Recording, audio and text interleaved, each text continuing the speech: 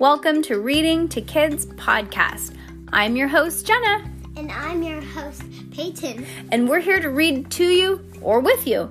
We know that sometimes moms and dads don't always have the time or the motivation to read to their kids each night, and we know how important it is. So, on those nights that you're not in the mood, we're going to do it for you. Can't wait to read with you. Good job, Peyton. High five.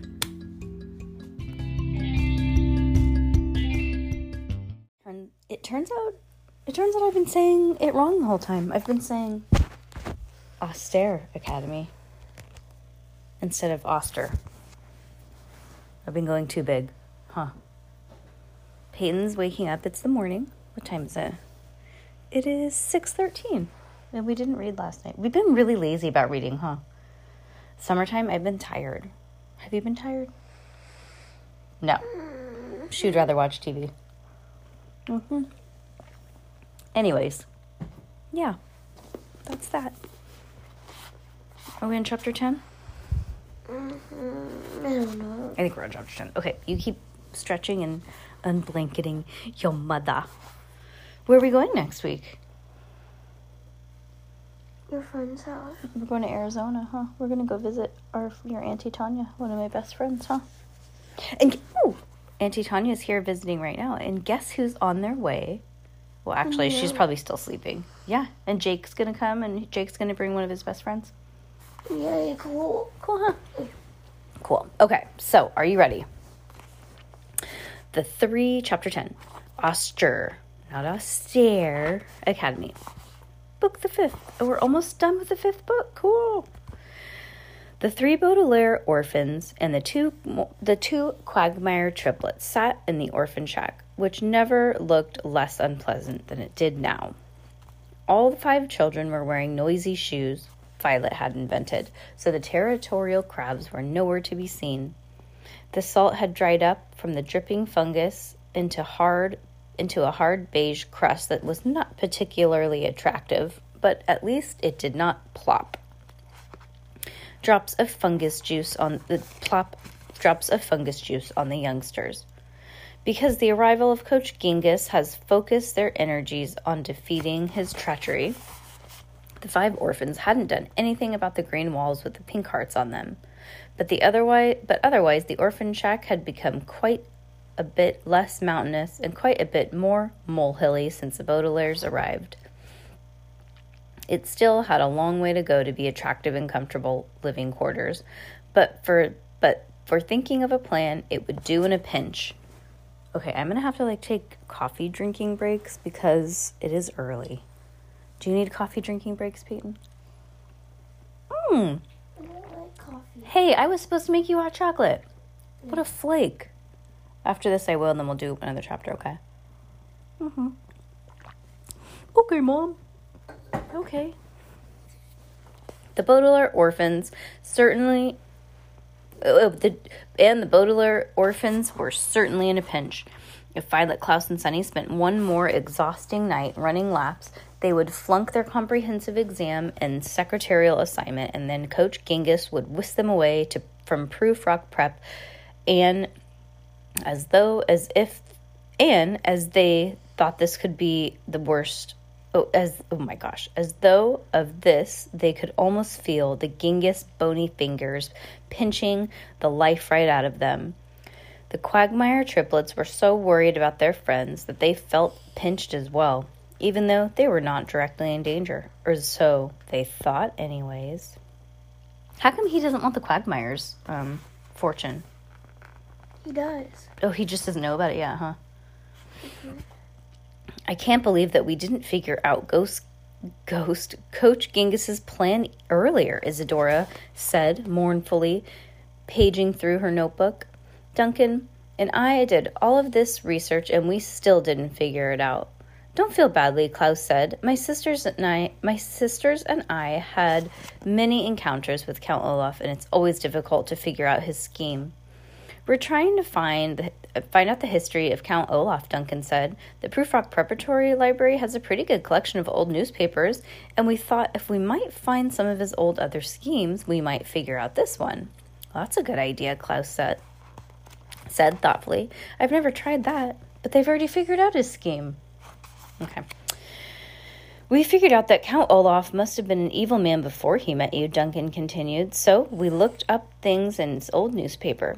But it was difficult to find too many articles because, as you know, how he uses different names. But we found a person matching his description in the Bangkok Gazette, who was arrested for strangling a bishop but escaped from prison in just 10 minutes.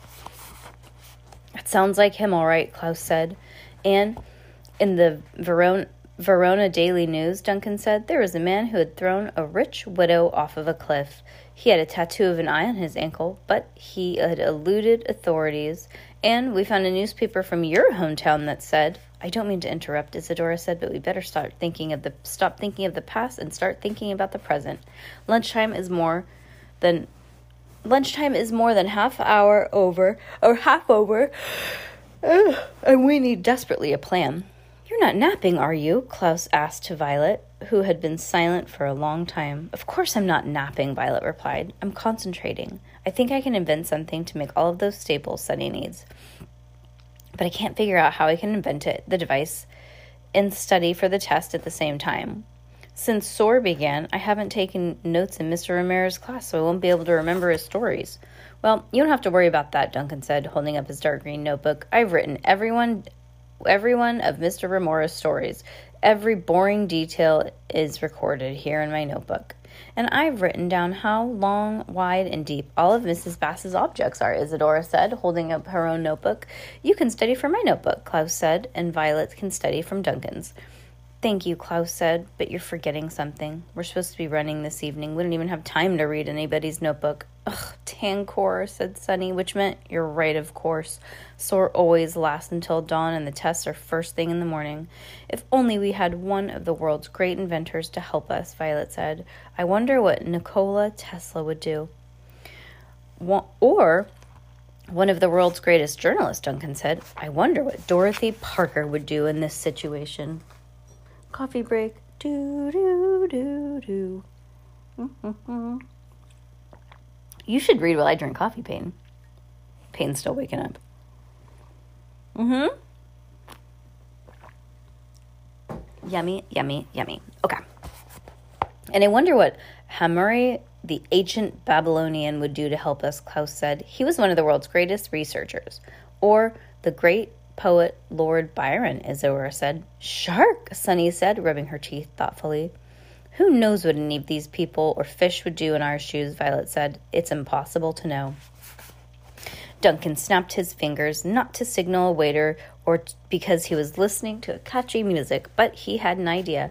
Our shoes, he said, that's it. What's it? Klaus asked. How will noisy shoes help? No, Duncan said. Not the noisy shoes. I'm thinking about Coach Gingus's expensive running shoes and how he couldn't take them off because his feet were smelly. And I bet they are smelly, Isadora said. I've noticed that he doesn't bathe much.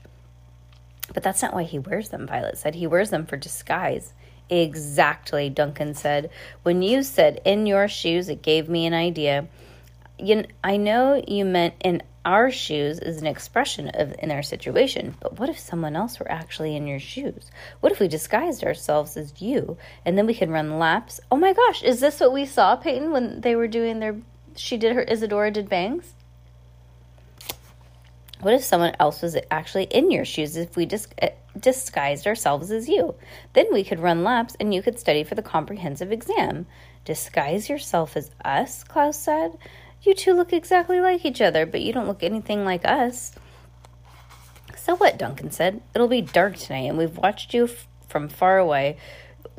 All we could see were two shadowy figures running and one crawling. That's true, Isadora said.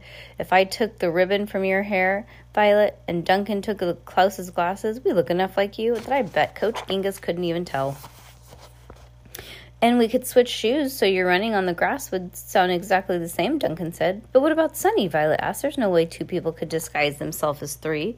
The Quagmire's triplets' face fell. If only Quigley were here, Duncan said. I just know he'd be willing to dress up as a baby if it meant helping you. What about a bag of flour, Isadora asked.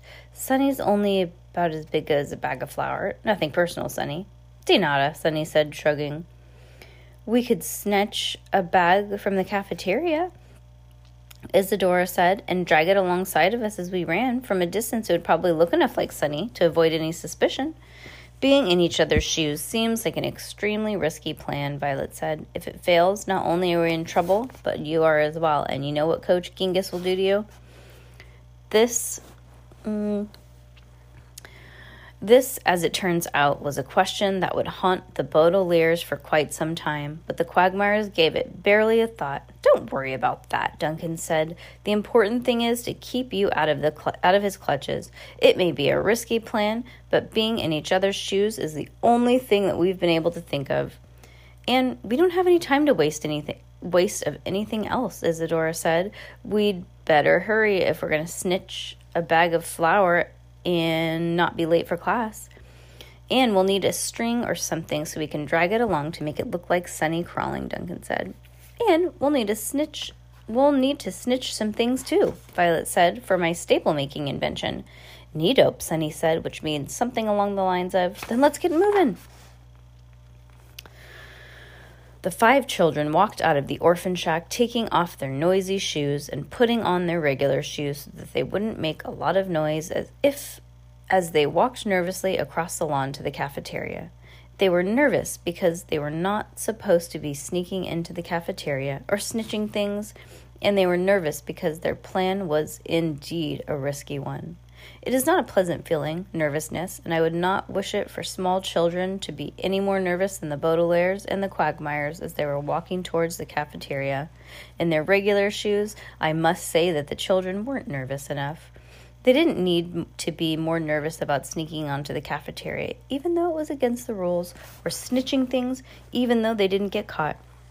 But they should have been more nervous about their plan and about what would happen that evening when the sun set on the brown lawn and the luminous circle.